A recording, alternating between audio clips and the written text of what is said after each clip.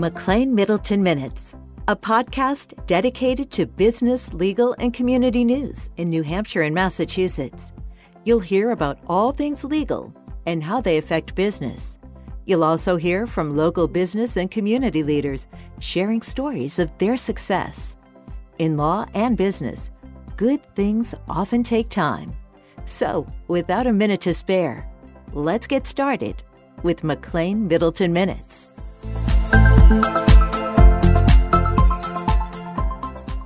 Thank you for joining us for McLean Middleton Minutes. What's her story? I'm attorney Jennifer Parent. And I'm attorney Linda Johnson. Today's guest is Eileen Laponis, the executive director at the New Hampshire Food Bank, a program of Catholic Charities New Hampshire and the only food bank in the Granite State. Last year, the organization distributed more than 17 million pounds of non-perishable food items, fresh produce, and meats to food agencies throughout the state. Eileen, thank you for joining us. Thanks for having me. I want to start off with something I just said, that the New Hampshire Food Bank is the only food bank in the state of New Hampshire, because I think that would surprise a lot of our listeners. Can you talk to us the difference between a food bank and a food pantry and what makes the work you are doing different? Sure. There's always confusion with that. The food bank is more like a hub and spoke system, with the food pantries really interacting with the end client. So we are kind of the charitable backbone of food distribution in the state. And we have over 400 partner agencies throughout the state. And so we work with them to reach the food insecure.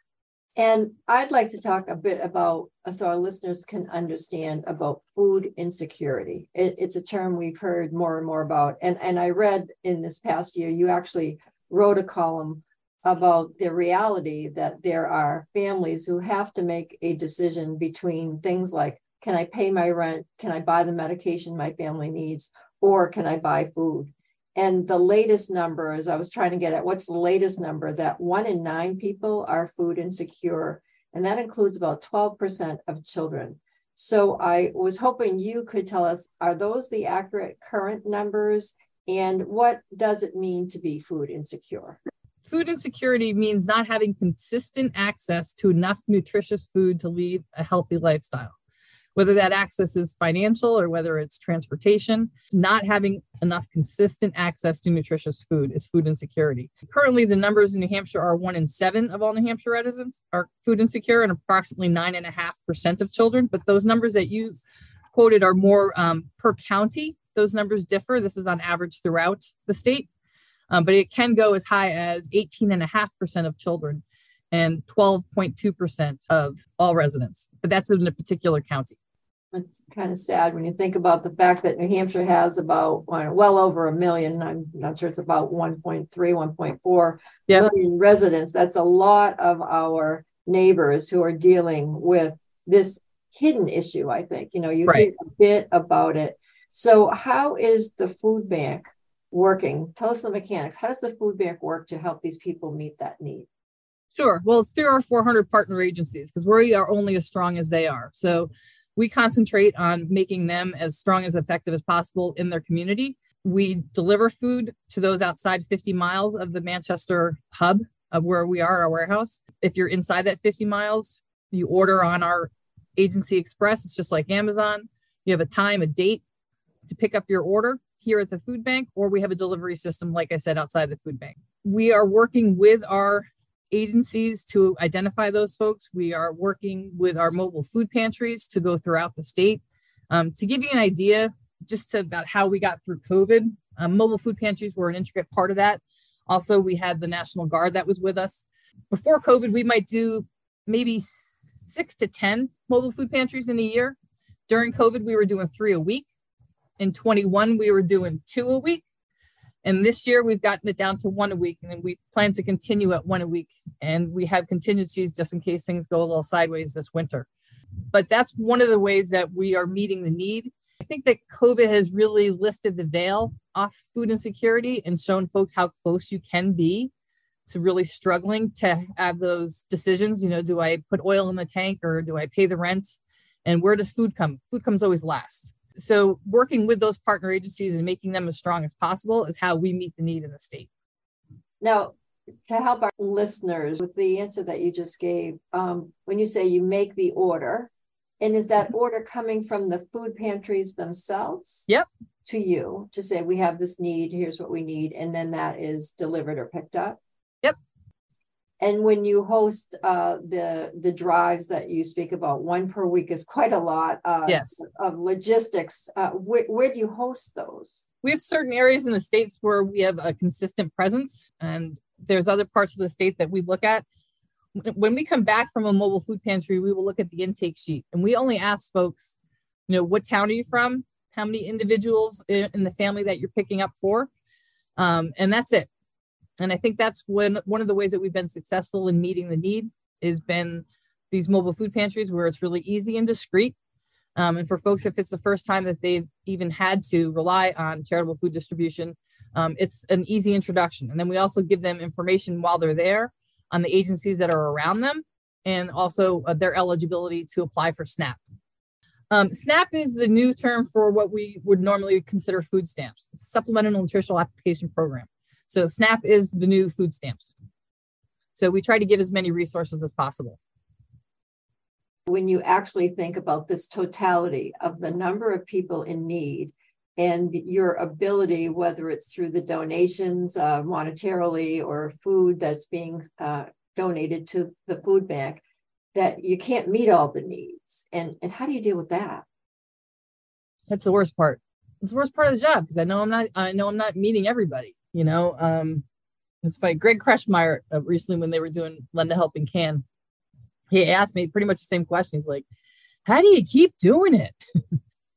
And I was just like, I don't think there's anybody more stubborn than me to do it. But it takes a certain amount of. It's a really hard question because it's heartbreaking. I know I'm not meeting everybody. I know everything that I give out in the mobile food pantries, they could probably take more. I know physically what we can do, and we are physically at that limit. So as much as intellectually I would like to be able to say I am reaching the tummies of every food insecure person in the state, I have to be cognizant of my physical resources that make that possible. And we just don't have that. What can listeners do to help? And are there volunteer opportunities, or what are the different types of opportunities or things people can do to help this situation? Well, if you're close to the food bank, we'd love to have your help here. We have a tremendous number of volunteer opportunities here. We have to sort all the food that is donated to us. We have to sort through the fresh rescue that comes from our grocery partners. That's when they freeze the protein before it goes off date. So there's plenty of opportunities here, but also if you are outside the Manchester area and you want to find one of our partner agencies nearest you to volunteer at, you can go to our website, click on the button Find Food, and either type in your town or your county, and it will populate all our partner agencies that are within that area. And then you can call them and volunteer there as well. So you can also donate on our website. The buying power that we have is tremendous. Although I got to say, prices have gone up. Supply chain is a little closer to normal. Still some challenges here and there. But certainly you can donate to us. We have been difference and purchase that. So we are purchasing a tremendous amount of food. So financial donations are always welcome. And you can't buy the food unless you have the money to buy the food, and that money has to come from somewhere. So certainly this is being taped now in December of 2022, but year-round donations are welcome. But if anybody's thinking about their year-end, philanthropic dollars, this is certainly a great place to donate. Thank you. We could certainly use it. And Eileen, you talked about going on the website and putting in your town, and you have your partner agencies. Are those the 400 agencies that you were talking about? Yep. Now, you're talking about donations and what people can do to help. And I know all nonprofits can benefit from donations, particularly this time of year, but your organization year round, this is an issue. And you started talking about, people do donate physical items like canned goods, but they also can donate dollars. but talk to us a little bit about how the money people donate actually can go a lot further than what the average person can buy. And do I have it right that you can provide 2 meals for every dollar donated? I wish that was still true, but like I said, prices have gone up. So 2 meals is now $1.28, but still that's tremendous buying power. The other thing is we also accept donations that are non-food because SNAP dollars can only be spent on food. So if we are able to save folks money on health or beauty items or cleaning products, and we take those in as well, and our pantries are stocked with that as well, that gets that much more money to be spent on food with SNAP benefits. And is there a list of what you would accept for donations on the website? Yes. Perfect.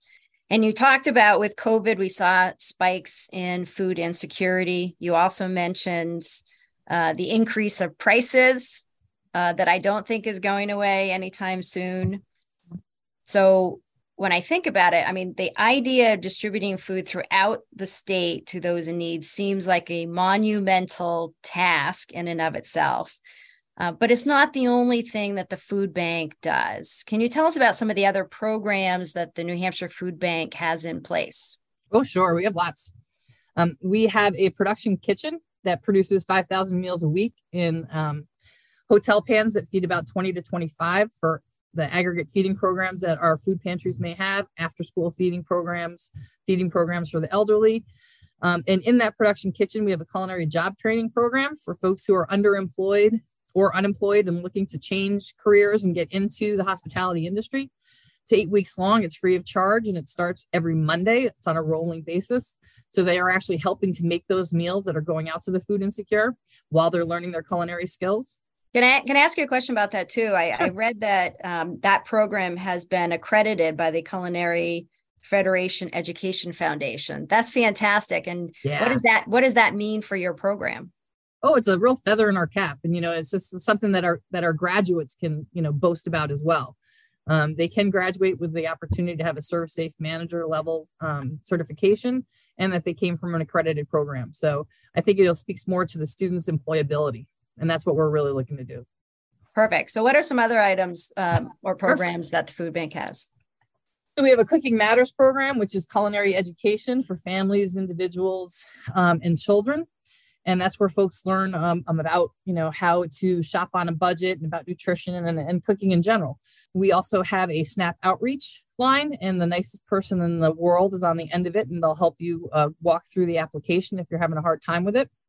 We also have a production garden here in Manchester where you can volunteer during our summer hours. Also, along with our SNAP outreach, we run 2 SNAP incentive programs. One is called Granite State Market Match, and the other is called Double Up Food Bucks. And that's where you can double your buying power with your SNAP dollars in the farmers markets and retail environments. We also have a number of summer USDA food service programs that we run throughout the state. That's for feeding kids during the summer when free and reduced lunch is not available to them at schools. I spoke to you about our mobile food pantries. I spoke briefly about our Fresh Rescue program, where our grocery partners freeze any proteins before they go out of date. And we also have a New Hampshire Feeding New Hampshire program, which we're pretty proud of. We were recently awarded a USDA grant for over 2 years, just under $1 million. And that's where we fund directly to our agencies and to farmers so that our agencies are able to purchase local New Hampshire products. And we also do some forward contracting, and we've done some bulk buying. And it's really been tremendous just recently because of the decline in protein that our grocery partners have seen. We've seen a tremendous decline, but we've been able to make up for it with New Hampshire farmers. To date, I think we've purchased over 2,000 pounds of ground beef from our New Hampshire farmers to go to our food insecure. And I think I read you had about 170 farms participating in the program. Yeah, it's been great. It's grown over time. It started as a pilot, I think 4 years ago, with like $10,000 in the North Country Co-op. And then we've just built it every year since then. And then we were really fortunate to work with the New Hampshire Department of Agriculture to go after that USDA grant, secure it. So that program is going to be funded for 2 years. Well, that's certainly a phenomenal program. So it's kind of like the circle of dependency and assistance that helps each other, the local farmers and the local family and individuals in need. I wasn't aware of that program. That's pretty cool. Oh, it's been great. Last year, we had a farmer that told our food broker it was the first time in 10 years that he sold out of apples. And that's what I want to hear. I want to hear your cooler's empty, your pockets are lined, and you're ready for the winter. And let's talk about what we're going to forward contract for next year. That sounds great. Now, I know that you could just continue to speak only about the food bank, but our program is called What's Her Story?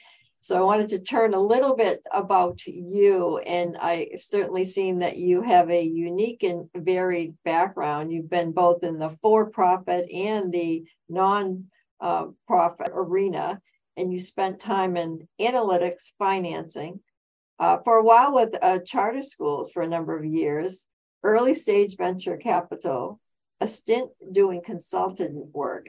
And, how is it that you made your way to the food bank, but good on the food bank to have someone with such a varied background to draw from? So tell us about that. Well, I grew up in the Hudson Valley and had a, father who grew up in the fruit business. They had a farm, a fruit farm in the Hudson Valley, and it was very sustainable. So I had a very entrepreneurial kind of upbringing, farm-like upbringing. And so we made everything from scratch. I think I'm trying to give you a root explanation as to how I got back into the food bank.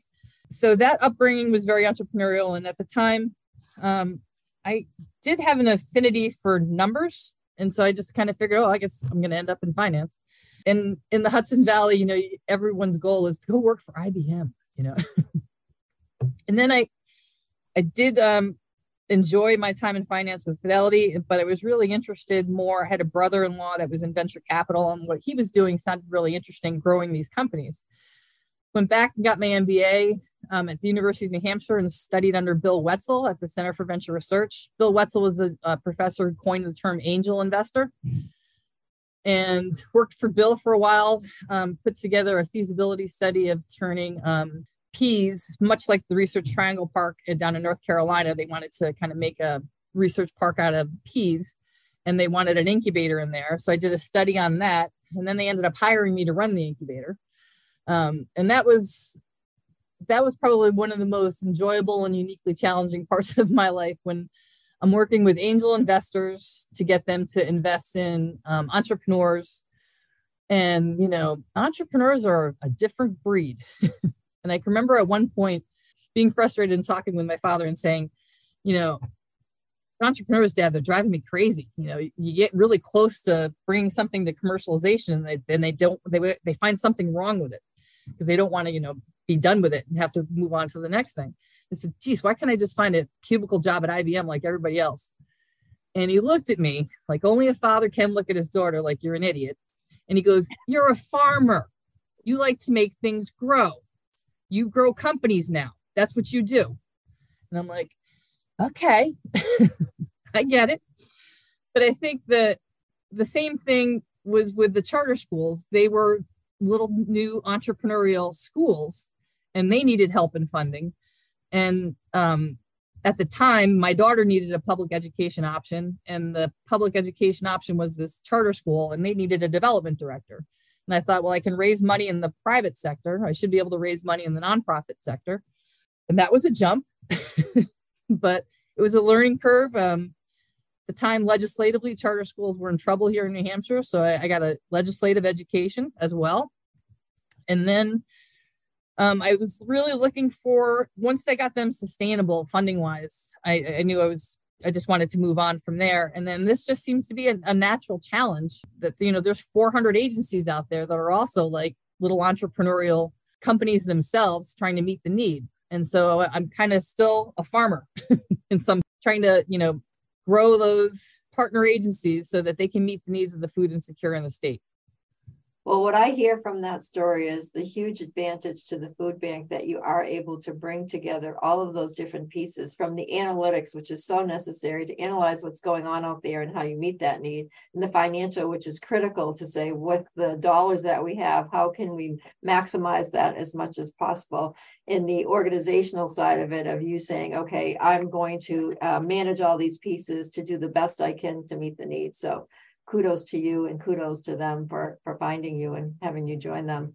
Now, I know recently you also were recognized as a Business Excellence Award winner from the New Hampshire Business Review. Congratulations on Yes. that. And what does that recognition mean to you? That was a mistake. My development director came to me and I could have sworn she said that it was the food bank that was going up for the award, not me. So I said yes to it. And then it came back and it was all written up. And I was like, wait a minute, this is all about me. No. They had already submitted it. So I don't like attention. It's all about the work. It's not about me. So it was a little hard for me, I'll be honest. Because it's not about me. I'm just lucky to be in this position, to be able to steer this bus. But it's all the folks on this bus with me that make it happen. And there's only about 40 of us. It's a daunting task, but everyone here is so mission driven that we just make it work. It did mean a lot to me, but it meant a lot to me as representative of the food bank, not really me. I understand where you're coming from. And it's that kind of humility that I think is one of my most admired qualities, but it does take a strong leader to make sure that everything operates correctly. But I know what you're saying about your team of 40 is what makes it happen, but it's also you as that leader that guides them to allow it to happen. So delighted that I've had this opportunity to speak with you. Thank you. It's been tremendous. So Eileen, congratulations on that recognition. I know you feel like it was a mistake, but it wasn't. I'm a big proponent of things happen for a reason. And your reason is so that you could talk about the New Hampshire Food and give the recognition to those 40 people that you talked about that helped make that happen throughout the year. So congratulations. As you look at your career, and we tend to ask this question of those who are successful in what they're doing or doing amazing things in New Hampshire, as you look at your career, are there any mentors, either formal or informal, someone that you looked up to that helped guide you along the way? Absolutely. When I said I worked at the Center for Venture Research at the University of New Hampshire when I was in graduate school, Bill Wetzel, my professor there, he was amazing, just absolutely amazing. And one of the angel investors that I got to work with because of Bill, because we started the Venture Resources, was Mort Goulder, an angel investor, famous in New Hampshire. Just very, very down-to-earth people that, wealth or fame never got to them.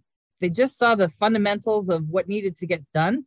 And I could see them really draw out in people the potential that they had the ability to speak to someone at their level, wherever they were, and start, and then they always built from there.